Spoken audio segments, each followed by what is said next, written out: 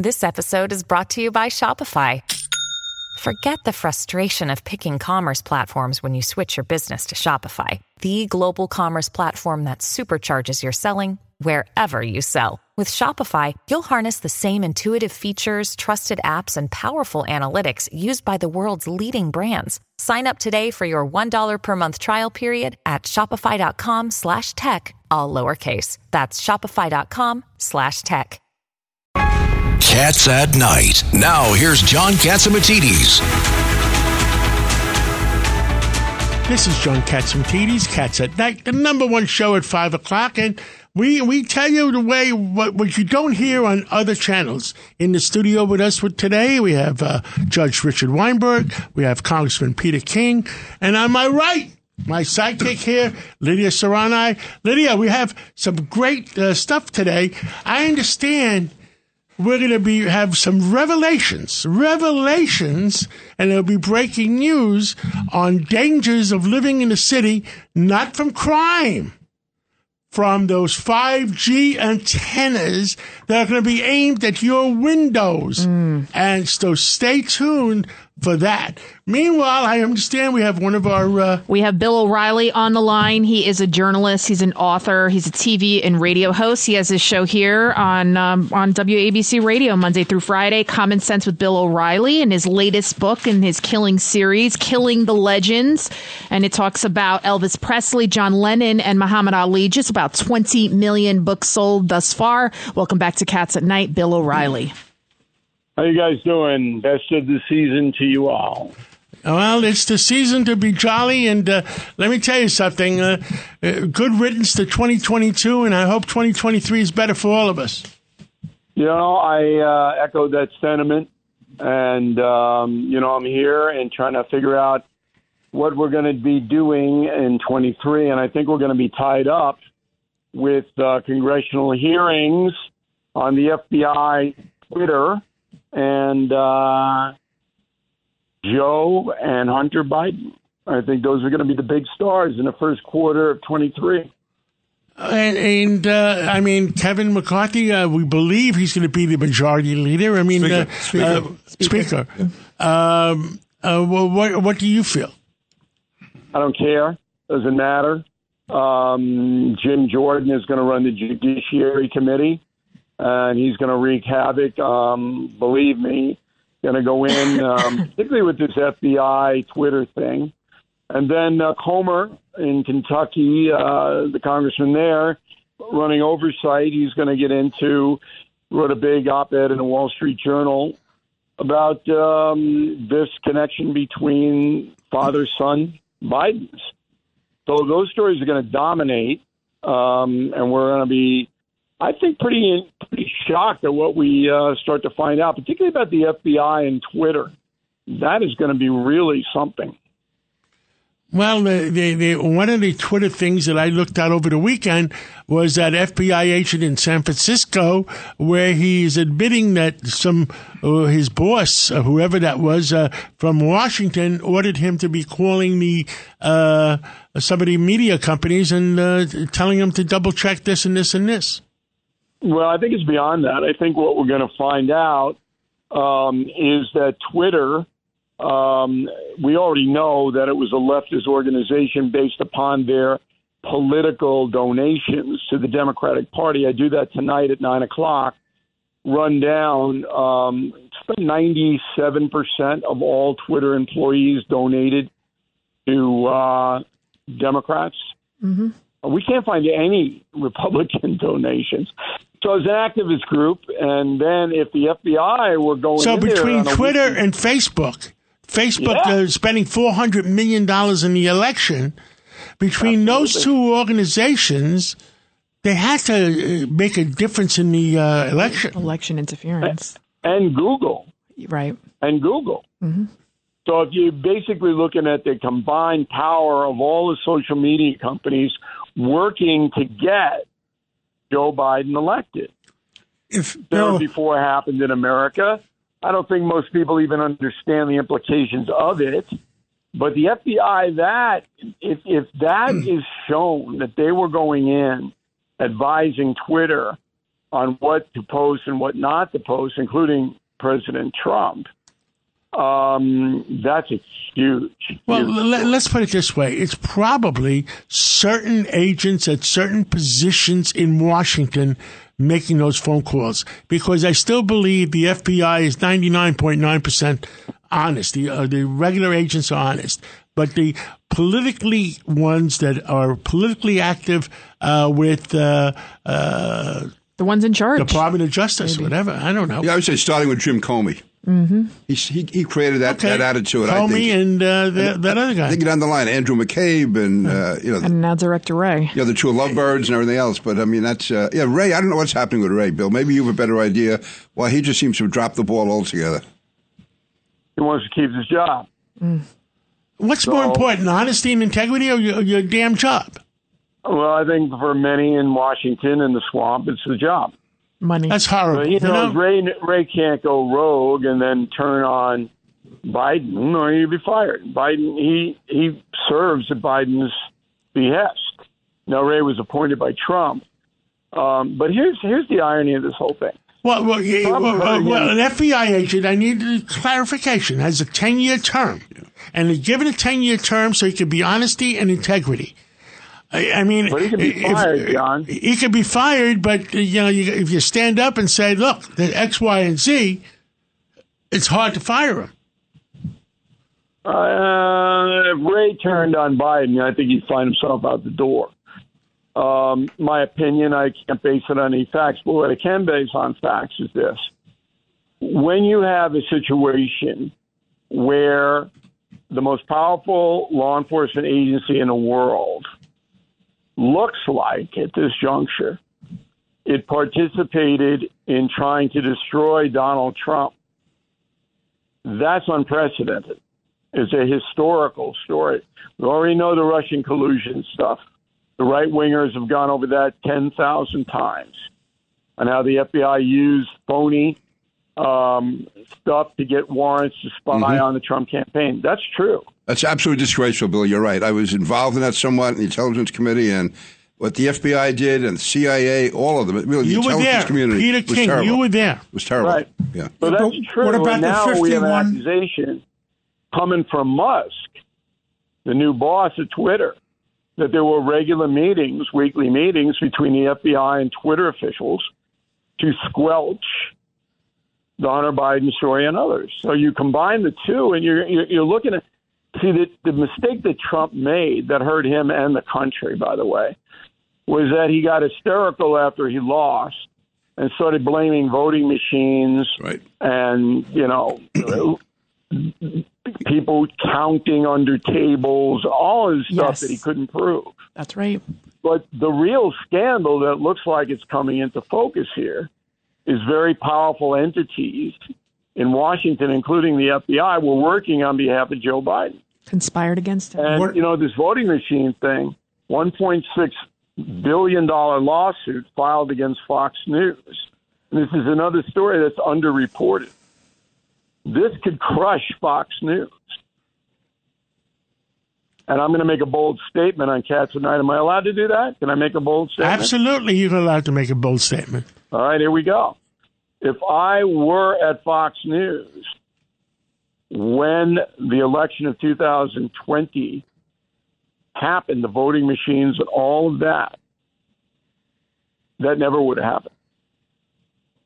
Never in a million years would Fox News have done what it did about the voting machines and all of the other unproven allegations. It would not have done it. And I can go into better detail if you want, but I was as powerful as you can come at 8 o'clock on the O'Reilly Factor. You were number one. By far.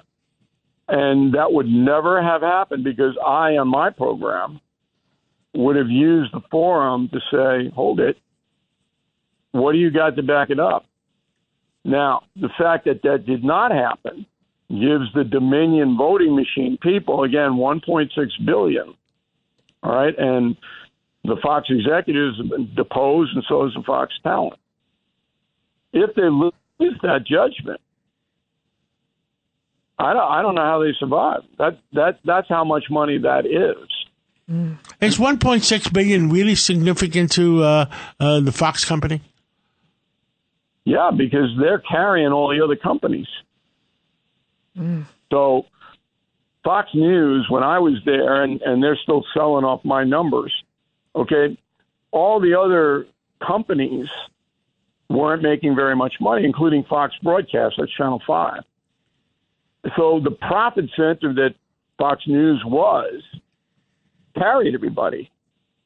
And you'd see massive layoffs. If they lose that lawsuit against Dominion, it's going to make CNN look like IBM, because they're going to have to lay off so many people and change so much. Judge Weinberg, you're a judge. And do you think that they have that kind of exposure on it? I mean, the question is... There's a difference between liability and the measure of damages. Yeah. And the argument is, a good public policy argument is, if you shut down Fox News, where's the countervailing voices to be heard on the other side of the debate? By all intents and purposes, Fox News has been shut down. You know why? These lawsuits have shut down. They have a chilling effect. Newsmax, they've shut down Fox News, they've shut down the other people that got sued. And the reputation of these lawyers, I understand, and I haven't verified, was that you start a lawsuit because you want to shut down the discussion. That's right. It's a chilling effect. It's a chilling effect, litigation, where, God forbid, you talk about machines. That's not what's going to be the decider. The decider is going to be to go to trial and be a jury. All right. Well, besides that, shouldn't somebody like we had Professor Dershowitz on a couple of weeks ago, and I think he's defending somebody in this case because he felt that some of the machines, and I don't know whose machines, so I don't know which ones he was talking about, had algorithms in them. Now, that'll have to be demonstrated. Yeah, but to me, algorithms. Why do you need algorithms in a voting machine that all you need to do is counting 1 + 1 + 1 + 1? Also, there is a First Amendment issue, Bill. It's possible this wouldn't even reach the jury if the judge says that it that violates the First Amendment, because freedom of press. That's not going to happen. They already tried to get it thrown out on that. Yeah, but they haven't laid out all the evidence. I'm saying once the plaintiffs close their case, it could happen. And also, what about intent too? I doubt it. I doubt it, because the trend in America is, and this goes all the way up to the Supreme Court, is let it be heard. I doubt it would be thrown out, and that's what Fox News is defending itself. Is that we have the right for an opinion. This is an opinion, okay, and it was our opinion. We have a right to put it out there, and you don't have a right to stop us. It's almost like the Twitter stuff. I think go to the Supreme Court. That could hold up. Yeah, but you always have to go. You have to separate it out. There's an issue of liability. If there's liability, then the measure of damages. Before we have a break, there's one more thing I want to ask Mr. O'Reilly. You were mad as heck or something about the Grand Central tunnels. Before we go, yeah. Tell us about it. I mean, I feel so sorry for people that have to commute to that city. I really do, on Long Island and Metro North and Connecticut, because it's impossible. I mean, it's impossible to get in. And so they want to open up the Grand Central terminal to the Long Island Railroad, right? Yes. This is the most expensive public works project in the history of this country. And they can't open it. How much is it? What's the number on it now? It's in the billions. It's way up in the billions, yeah. Yeah, I mean, and it would be fantastic for the people on Long Island, for the community. But I remember my father getting up at 5:45 in the morning every day of his life going into the city. And actually, when he was doing it, you could get in there. But now I live 22 miles away from WABC studios. 2 hours would take me during the day to get in, and maybe an hour 45 coming home. That's 3 hours and 45 minutes by car. I mean, it's insane. I think Peter King is in the same situation, aren't you? Oh, yeah, definitely. I was actually involved, Bill. I resurrected that East Side Access project back in 1999 with Bill Clinton. I think it was supposed to be completed by 2005. That was the outside date. I know. And now it's, and 2022? Doing it. I remember you doing it, and I remember everybody was so happy. And then, as always, when you get into the public work situation, the costs mount and mount and mount and mount, and there's no accountability. Right. And now they want to raise subway fares now again and bus fares. You're killing the workers. Well, look at the money you save taking the train into Grand Central. You don't have to pay congestion pricing, which they're going to really stick up our rear end. I don't think that's going to happen, John. I don't think that congestion pricing is going to happen. You know why? Because it would destroy Harlem. It would destroy a lot of things. Yeah, but Harlem is number one ground zero because that's above the congestion pricing line. Yeah. And that's where all the cars would go. Yeah. Are you saying they're not going to allow black people below 96th Street? 60th Street. The congestion up in Harlem would triple. All right. Absolutely, and in the Bronx as well. Thank you so much, Bill O'Reilly. Common Sense with Bill O'Reilly every night, 9 o'clock. You don't want to miss it. I'll be listening at 9 o'clock tonight. Thank you, Bill O'Reilly. All right, and I appreciate you guys. And a good Christmas gift, 12 days of Christmas, there are 12 killing books. Thank you so much. So that's a perfect stocking stuffer there. In your house, get the books. Thank you. It's Cats at Night on the Red Apple Podcast Network. Welcome back to the John Catsimatidis Cats at Night show. In studio, Congressman King, Judge Weinberg, John Catsimatidis, and myself, Lydia. And on the line with us, we have Michael Goodwin, New York Post columnist, fantastic writer, Pulitzer Prize-winning writer, and you've been very prolific and very, this amazing truth teller when it comes to what's going on with Elon Musk. And just a short time ago, earlier today, actually, he tweeted out, under pressure from hundreds of activist employees, Twitter deplatformed Trump as sitting U.S. president, even though they themselves acknowledged that he didn't violate the rules. Massive conspiracy with big tech to try to get after Trump. Michael Goodwin, this isn't surprising, but it's just crazy how this is all coming out. It is a remarkable event when you think about it, that it took Elon Musk to buy Twitter for the public to know what was really going on at Twitter. I mean, you think, Twitter is not that old. It's just kind of, it's a little bit of fun. There's, animal pictures, people tell stories, they tell history, cultural events, and of course politics. And who knew the whole thing was just rotten to the core, that the politics side of this was just such a fix that it's like they didn't just put their thumb on the scale, they put their whole fist on the scale to disadvantage Republicans, conservatives, and advantage the left. And, one of the things we talk about Trump, and we're talking about things like the Post and Hunter Biden and all of that is quite serious stuff.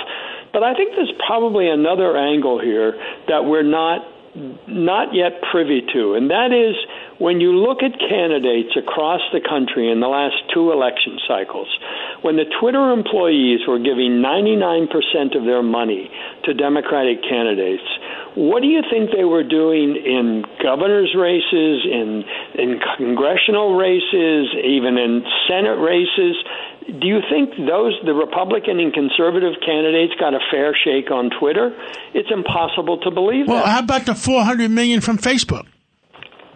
Well, that's right. The same sort of thing. That was in 2020, $419 million, I think exactly, John, that Mark Zuckerberg gave mostly to cities to get out the Democratic vote.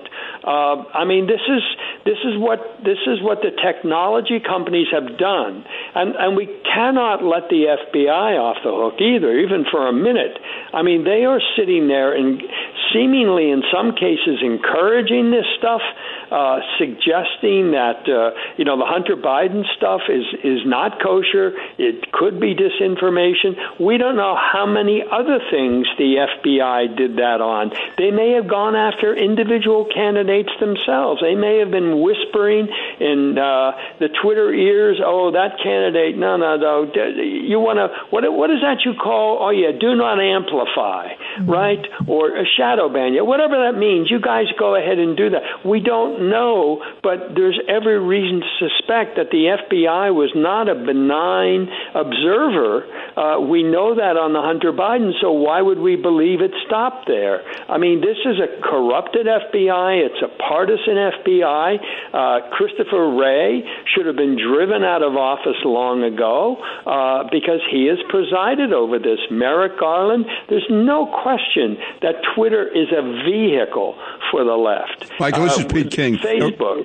Rather than Donald Trump talking about voting machines and all, I wish he had focused on issues like this, because you have Twitter, Facebook, you have the entire intelligence community, going back to Brennan and Clapper and Comey. And the mainstream media outlets as well. Right, all working together. That should have been the issue. That, to me, is why the election was corrupted, not by the old-fashioned way of people stealing votes or doing them in the middle of the night when no one was looking. This was a much more sophisticated... They corrupted the public discourse. Right. They all conspired. They suppressed the real stories. You had 51, Michael... It's Richard Weinberg. Had 51 intelligence officials, Clapper and Brennan, as the congressman just said, putting their legitimacy on the line so that Biden in the debate could say, look, it's just been disproven. It's Russian disinformation. Right, and I ran in my Sunday column a letter from a reader who I thought made an excellent point. I wish I'd thought of it myself, which is, okay, so that's what they did then. Let's assume for a second that they didn't see the laptop, but let's assume they believed that what they were signing, that this had all the earmarks of Russian disinformation.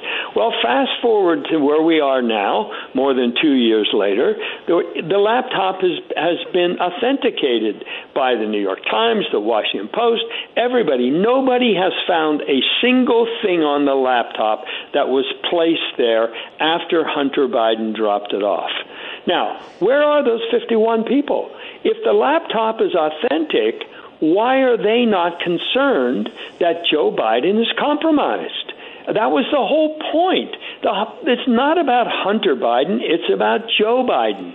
And when they came to Joe Biden's rescue with their false allegation that it looked like Russian disinformation, now that they've been proven wrong, why aren't they out there saying, we're sorry, we're very concerned that Joe Biden is compromised because all the evidence is on the laptop? Where are they? They're deadly silent. They need to have a real investigation about those connections between the money-making of the Biden family and how it's influencing public policy and national security. It's a very important issue. Maybe the most important issue of our time. Oh, absolutely. I mean, look, as I've said several times in my columns and on the air, that Xi Jinping knows all about Joe Biden's relationships and how much money the Biden family got. Xi Jinping knows this, but the American people don't. Now, that is the essence of a compromise. That could go even to the heart of how the COVID phenomena occurred. What did we know, the United States know, in the inner workings? That's why I just said to Bill O'Reilly on our previous interview that Christopher Wray is the FBI director, a 10-year term. He should have the courage to stand up and deal with honesty and integrity. And Michael Goodwin, it makes you wonder, why did Fauci advocate for those lockdowns? Why was he so adamant that, this did not come from a lab? It did seem like he was pushing that Communist Party rhetoric straight from China.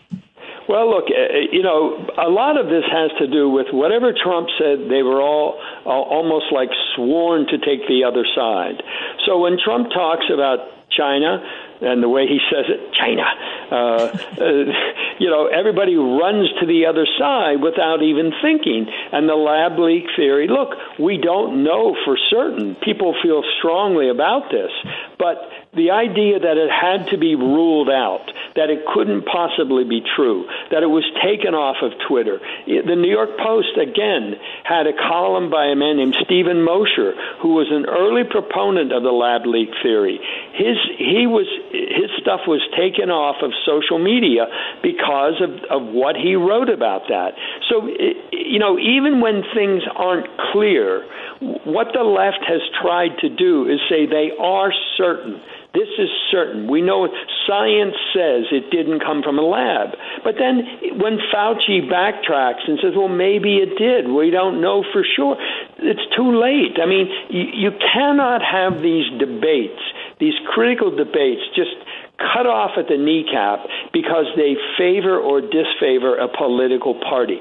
Twitter is a wonderful thing when it's used properly. It really can be a kind of town square. But the way they did it with their creation of all these terms, these words that, like 1984, they don't mean what they sound like they mean. They are all ways of shutting up people the Twitter employees didn't agree with. And as I say, they gave 99% of their contributions to Democrats. And $400 million from Facebook. Why should they be the arbiters?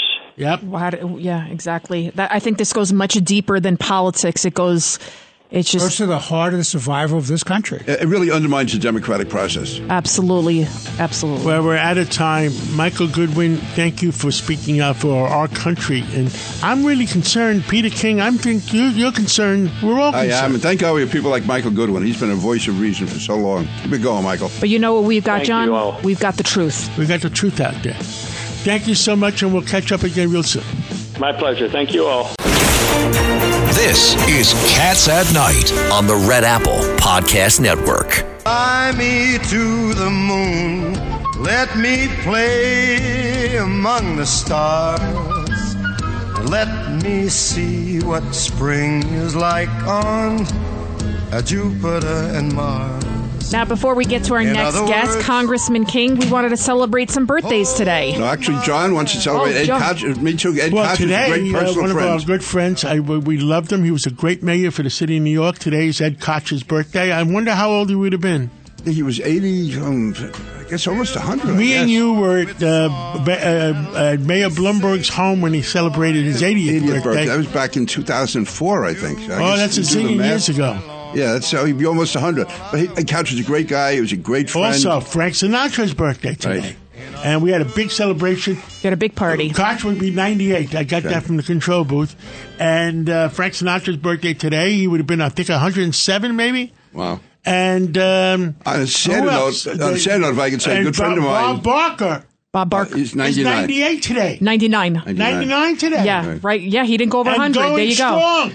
That means Ed Koch and they should have been following Bob Barker's diet. Right. Mm-hmm. On a sad note, if I could just say, this is the 3rd anniversary of Danny Aiello's death. Danny was a good friend of mine, a great, great actor. One of the nicest guys I ever had the chance to. He was a lovely person. Great man. Danny Aiello was a lovely person. I had lunch with him one time in Las Vegas, and he was really a great person. He used to. I used to go to his concerts. And he used to always sing "Bells of St. Mary" for my wife. No, he was great. He was just a great guy. I never met a nicer guy in my life than Danny Aiello. Sadly, I have to shift gears because now we got to talk about a very serious issue going on at the border. We are going to be speaking with a retired Drug Enforcement Agency Special Agent in charge, Derek Maltz. Welcome back to Cats at Night. Thank you very much for having me back. I appreciate it. So we have to talk about fentanyl. We now know it is the leading cause of death for Americans ages 18 to 49. It's just spiraling out of control in almost every city throughout the country. We're seeing all these caravans coming across the border and the Biden administration doing nothing about it. So let me give you a couple things to think about. The DEA just issued another warning, and they've determined that 6 out of 10 pills that they have analyzed in their labs, millions of pills, that 6 out of 10 have a potentially lethal dose of fentanyl. But what's really disturbing is if you look at the volume of fentanyl coming into the country. Like just recently in Mexico, they did see 600 pounds of fentanyl-laced pills. They say it was over 3 million pills. But in the month of November alone, just down there in like an 8-day period, our Border Patrol seized about 5 million of these fake pills. So just do the math. If you times 60% of 5 million, that's how many potential people could have died. Look at the stats now from L.A. County, just released stats, 1,280% increase in fentanyl-related deaths in a 5-year period, 2016 to 2021. San Diego was 2,375%. The state of California, 2,200%. So, yes, the fentanyl is off the charts, but what's really scary, honestly, is the fact that if you look at what's being seized, and then you look at what is actually getting in that we don't know. Just like the gotaways that are getting into this country, over the million that we know since Joe Biden took office. But those people are here in our country. And let's never forget that it only took 19 hijackers to take down our economy and destroy our way of life and also kill so many innocent Americans. So it doesn't take a lot. And we have millions now in the country. We have no idea who they are. Agent Maltz, it's Judge Richard Weinberg. Would you clarify for our listeners when you say pills, what kind of pills are you talking about? Thank you for that clarification, Judge. So we're talking about fake pills that are made in labs in Mexico that appear to be like oxycodone, Percocet, Adderall, Xanax. So they appear to be legitimate prescription pills because they make them with perfection as far as the appearance. But in reality, they're all fake. And they're deadly. They're killing at historic levels, and this is not a normal situation that we've ever seen with drugs. This is a poisoning of our country, and unfortunately, no one's really, ringing the bell. We hear. How does a person protect himself or herself against getting one of these pills when you think you're getting a prescription drug? Don't buy it off the streets. Exactly. Couldn't have said it any better. You can't take a pill that you get from a friend. You can't take a pill unless it was prescribed to you and you purchased it from a CVS or Walgreens or another pharmacy and you went to the doctor to get the prescription. Oh, you guys have the pharmacy there too. Well, this is Pete King. I have just a quick question, which I haven't been able to figure out. What sense does it make for drug dealers to be killing their customers? And to me, the only answer to this is China is doing this intentionally. Right, Congressman, you couldn't have said it better. So let's talk about what Mike McCall recently said. The greatest foreign policy for China is selling fentanyl to America. It's under the radar. They use the cartels as the proxy to destroy our population. But the answer to your question is the cartels don't want to really kill the customer. They want to maximize profits. Because fentanyl is so cheap to make, because it's so addictive, because it's not plant-based, you can make it in the lab. They're taking advantage of the unbelievable demand around America for opioids. So it's a business decision. They don't care if they kill 107,000 or 200,000 Americans. They just care about their multi-billion-dollar enterprise. And remember, because of the current situation with the border, they are making probably just as much money. I'm not sure about this because I don't get into the details of this, but with the migrant smuggling, some of my buddies, former Homeland Security officials, have determined that the migrant smuggling is even more profitable than the drugs. I don't know if that's true, but I know it's disturbing because business is booming. And let's never forget that the Chinese now, even in Chinatown in New York, they're picking up millions of dollars from drug cartels in America, laundering the money back to the cartels, and they're buying property all over America, another national security threat that's under the radar that the public doesn't hear about. This is scary stuff. John, America's under attack. America is under attack. I mean, and counterfeit goods, too, are a source of illicit income as well. Counterfeit goods are a big problem, too. And the Secret Service will not talk about it, but the amount of counterfeit cash coming in, and it's wildly, it's being manufactured by the What makes it even more dangerous is you don't see this. Like you see a bomb go off, you see people getting shot. You don't see this and realize that China's behind it. The art of war? Sun Tzu. Right. Defeat your enemy, and they don't even know they're being defeated. And who are the people ages 18 to 49? Those are the people that would fight in the military. So it's not a coincidence that those are the people that are being poisoned by the fentanyl. Right. And another thing to keep in mind, we are seeing a much younger population, as young as 12 years old, that are now dying in their bedrooms because, here's why. Because the bad guys are taking advantage of social media and the smartphones that the kids are using in private in their bedrooms, and the parents are not really educated on what they could be doing. And then the drug dealers delivering one pill that's fake to the house, just like they deliver pizza to make money, and the kid's found dead in the morning. This is a very new trend that's been going on the last year or two with the much younger population using these social media sites to buy these poisonous substances. So that's another really, really important fact for the listeners. Well, thank you so much, former DEA Special Agent in Charge Derek Maltz, as always, for giving us the passion, giving us the truth, and we're going to try to save America here. Thank you so much, sir. Have a great night. Keep up the great work. Cats at Night on the Red Apple Podcast Network. Danger, Will Robinson. Danger. No, Will Robinson. Danger. Well, guess what? Our next interview, me and Lydia interviewed Assemblywoman Seawright about Rebecca an hour Seawright. ago because she couldn't do it live at 5 o'clock hour. And all these 5G towers, they're being forced into our city. And some of them are going to be as close as 10 feet or 100 feet away from your bedroom window. Yep. And please pay attention to the interview. At one point, there's a study. We talk about, she brings up a study. A bipartisan study in New Hampshire by Democrats and Republicans, and they say that these towers should never be closer to you than 1,640 feet. Correct. Which is almost 5 city blocks. Let's listen to Assemblywoman Rebecca Seawright talk about it. Joining us now is Assembly Member Rebecca Seawright, chair of the Majority Steering Committee in the New York State Assembly. And like so many people on the Upper East Side, she is outraged by these 5G towers that are being put up all over the city and up there on the East Side. Welcome to Cats at Night. Thank you. Happy to join you this afternoon. Happy holidays to you and John and all your listeners. I'm going to be Rebecca. I'm going to be Assemblywoman Seawright. See, I know you personally, but I'm going to call you Assemblywoman Seawright on radio.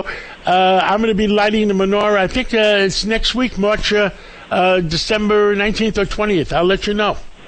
Oh, please do. Yes, I'd love to attend.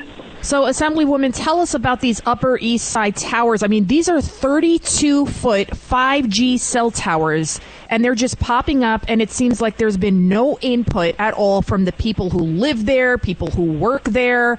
Tell us what's going on. Yes, well, thank you. We were shocked to see the rollout of up to 18 additional Link NYC 5G towers. Last week at Community Board 8, we heard from City Bridge, the franchisee for the city, to deploy these monstrous 32-foot towers on the Upper East Side in Carnegie Hill and near Rockefeller University and New York Presbyterian Hospital in the East 60s. We also saw turnout of several hundred constituents who joined the meeting at Community Board 8 to go over questions and express their outrage and concern. Our office sent a letter to Mayor Adams to ask for a moratorium on the Link 5G NYC installation on the Upper East Side. The New York City Office of Technology and Innovation oversees these initiatives. Our office has been contacted by several constituents who are outraged when they woke up one morning to find the 5G equipment on a light pole within arm's reach of their window, outside their young baby's nursery. That was at Gracie Gardens at 90th Street and York Avenue. OTI with the city did not respond to our office's request for information concerning the health and safety of our constituents. And it's not too late. We're still waiting on their response. OTI is also responsible for the planning of the Link 5G NYC towers. The Community Board, Local 8, followed our lead and advice and is asking in their resolution for an immediate moratorium. A resolution that was passed unanimously at the Community Board Transportation Committee to disapprove of the proposed presentation from City Bridge and ask for a moratorium on the planning and construction. I am calling today on the Mayor's Office of New York City to take this issue seriously. Place a moratorium on any further 5G expansion. We cannot let the interests of corporate giants take over our streets. We must be critical of the health and safety impacts of exposure to radio frequency radiation. I understand, Miss Assemblywoman Seawright, I understand they exempted certain streets because maybe certain people live between in the 70s. So even though they're doing the 60s, the 70s were exempted. So does that mean that certain people have knocked it out already in those areas? I understand that they have a site in the 70s and York Avenue where it's going up. I'm talking about the 70s and Madison Avenue. 70s and Madison Avenue. I have not heard that, but what I do know is that the city has not shown any transparency, and what we need is an immediate hearing calling on the city government to have 100% transparency and to explain to us how they chose the 18 sites on the Upper East Side. Currently, there's 1,184 Link NYC kiosks across Manhattan and up to 4,000 across the city. So we want complete transparency. How did they choose these sites? And also to examine and explain where the sites are going. Right now, they're supposed to be within 10 feet. The state of New Hampshire instituted a commission that in their final report demanded that it has to be 1,640 feet from the household. So 10 feet versus 1,640. That's a big... Because of the concerns of Assemblywoman radiation. Seawright, you remember when me and you were growing up, and I'm much older than you, if you the old Alpine antenna. If you lived underneath or near the Alpine antenna, it's not if you're going to get cancer, it's when you're going to get cancer. Right.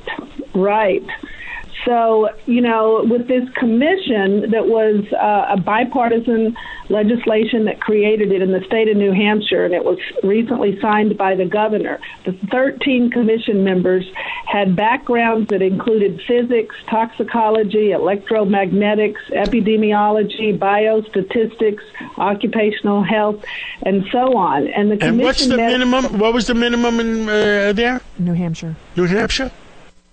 This was New Hampshire's commission that... but what was the minimum feet that they said for you to place a tower? It was over 1,200 feet?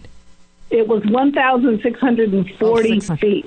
1,640. That's about 44 city blocks. Wow! And meanwhile, so let them put it in the middle of Central Park. And then meanwhile, you're talking about a tower, a 30-foot high 5G cell phone tower outside of a baby's 100 window. feet away, baby's window.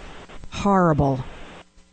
As a mother myself, I would be horrified. And these are part of 2,000 Link 5G street towers that are going up all over the city, and everybody's saying it from Brooklyn to the Bronx that they just popped up out of nowhere. And why is the city putting up these towers? They said to expand the 5G network, but I imagine that the cell service up in Upper East Side is probably good as it is, no? It is, and the city is cashing in, and not only do they want to expand the connectivity, they're making huge sums of revenue in advertisement. The franchisee actually owes the city right now millions of dollars. They say there's a backlog. Who are the principals in that company? Right now, the franchisee is CityBridge. They are the ones that the city has contracted with. Lydia, then we should do a study and see who are the principals and how much they made in political donations. Follow the money trail. I follow the money. Assemblywoman Seawright, we're out of time for tonight, but we'd like to have you on again in the near future. I think she also wanted to talk about... Oh, tell us about it. So you also, Assemblywoman Seawright, you also wanted to talk about the hate crimes bill. It was recently signed into law by the governor. Tell us about it. We have about a minute left. Yes, thank you. So I had two hate crime bills. One of them was just signed in November recently by Governor Hochul. I want to thank her for signing this piece of legislation. It mandates counseling and training as part of the sentencing requirement in relation to a hate crime. We've seen hate crimes increase, with 43.5% of the total incidents reported being against race, ethnicity, national origin. Those are the most common. Our office was the victim of a hate crime, and so we felt it was very important with the rise in hate crimes to sponsor this legislation. We again appreciate the governor signing it. We have a second bill we'll be introducing in a couple of weeks This bill changes the rebuttable presumption that is committed with a hate crime, and we're looking forward to pushing this second bill this upcoming legislative session. Well, thank you so much, Assemblywoman Rebecca Seawright, for all that you do on the Upper East Side and all throughout New York City. And keep us posted about these 5G towers, please. I sure will. Thank you again for your interest in having me on today, and again, happy holidays. Happy holiday. I hope you're there when I'm lighting the menorah. We'll see you soon. Terrific. Thank you. Well, that was a great interview. Now on the line for us, Dr. Peter Mikolos. Dr. Mikolos, your reaction to that interview real quick. Well, my reaction is that we have to look at what 180 scientists from 36 countries wrote a letter to the EU and warned about the potential dangers of 5G and the high frequency that comes out of it. We really don't know exactly what it's going to do long term, just like in 1903 when UVC came out to kill skin infections, UVC light, then they found out it caused skin cancer, melanoma, squamous cell, and basal cell, just like when X-rays came out. They used to use it for acne in the 1930s and 40s, and then they found out it caused, thyroid cancer and other cancers and epigenetic changes. So sometimes our technology is a little ahead of what our body can handle.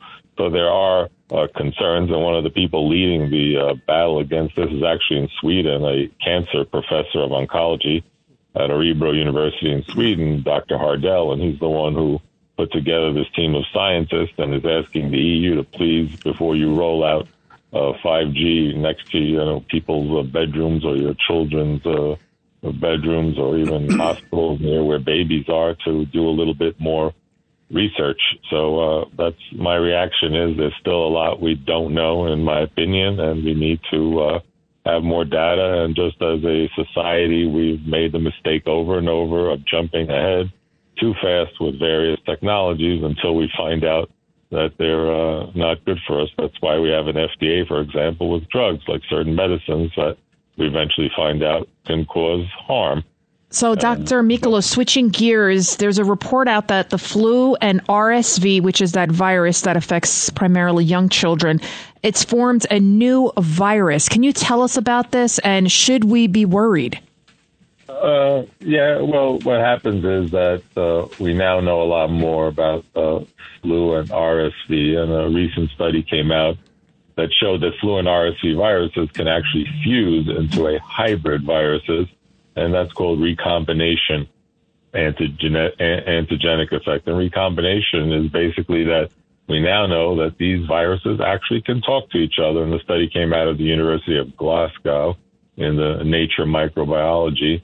And there's three types of flu viruses, A, B, and C, but the influenza A is the one that can actually infect all types of animals. So if you remember back in 2003, we had that H1B1 that jumped from a bird to humans, but that's the problem with these. Flu attacks the windpipe and the throat and the nose. RSV attacks the throat and the lungs. So the problem is when these two fuse together, then you're not only getting the throat, the nose, but you're getting into the lungs, and it might have the potential to do more harm. The problem is with all these lockdowns that our immune systems have sort of been hibernating because they haven't been exposed to anything, especially with teenagers, the young kids not going to school. And that's why now that the kids are out again and we're out of lockdowns, we're seeing an explosive recurrence in the urgent care centers of flu and RSV running around. But think positive, test negative. If you test positive for flu, take Tamiflu and go buy it at the Speedy's Pharmacy. And Dr. Mikolos, what do we all do on this show?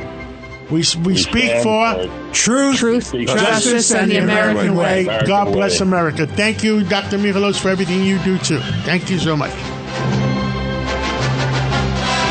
It's Cats at Night on the Red Apple Podcast Network. When you need mealtime inspiration, it's worth shopping Kroger, where you'll find over 30,000 mouth-watering choices that excite your inner foodie. And no matter what tasty choice you make, you'll enjoy our everyday low prices, plus extra ways to save, like digital coupons worth over $600 each week. You can also save up to $1 off per gallon at the pump with fuel points. More savings and more inspiring flavors make shopping Kroger worth it every time. Kroger, fresh for everyone. Fuel restrictions apply.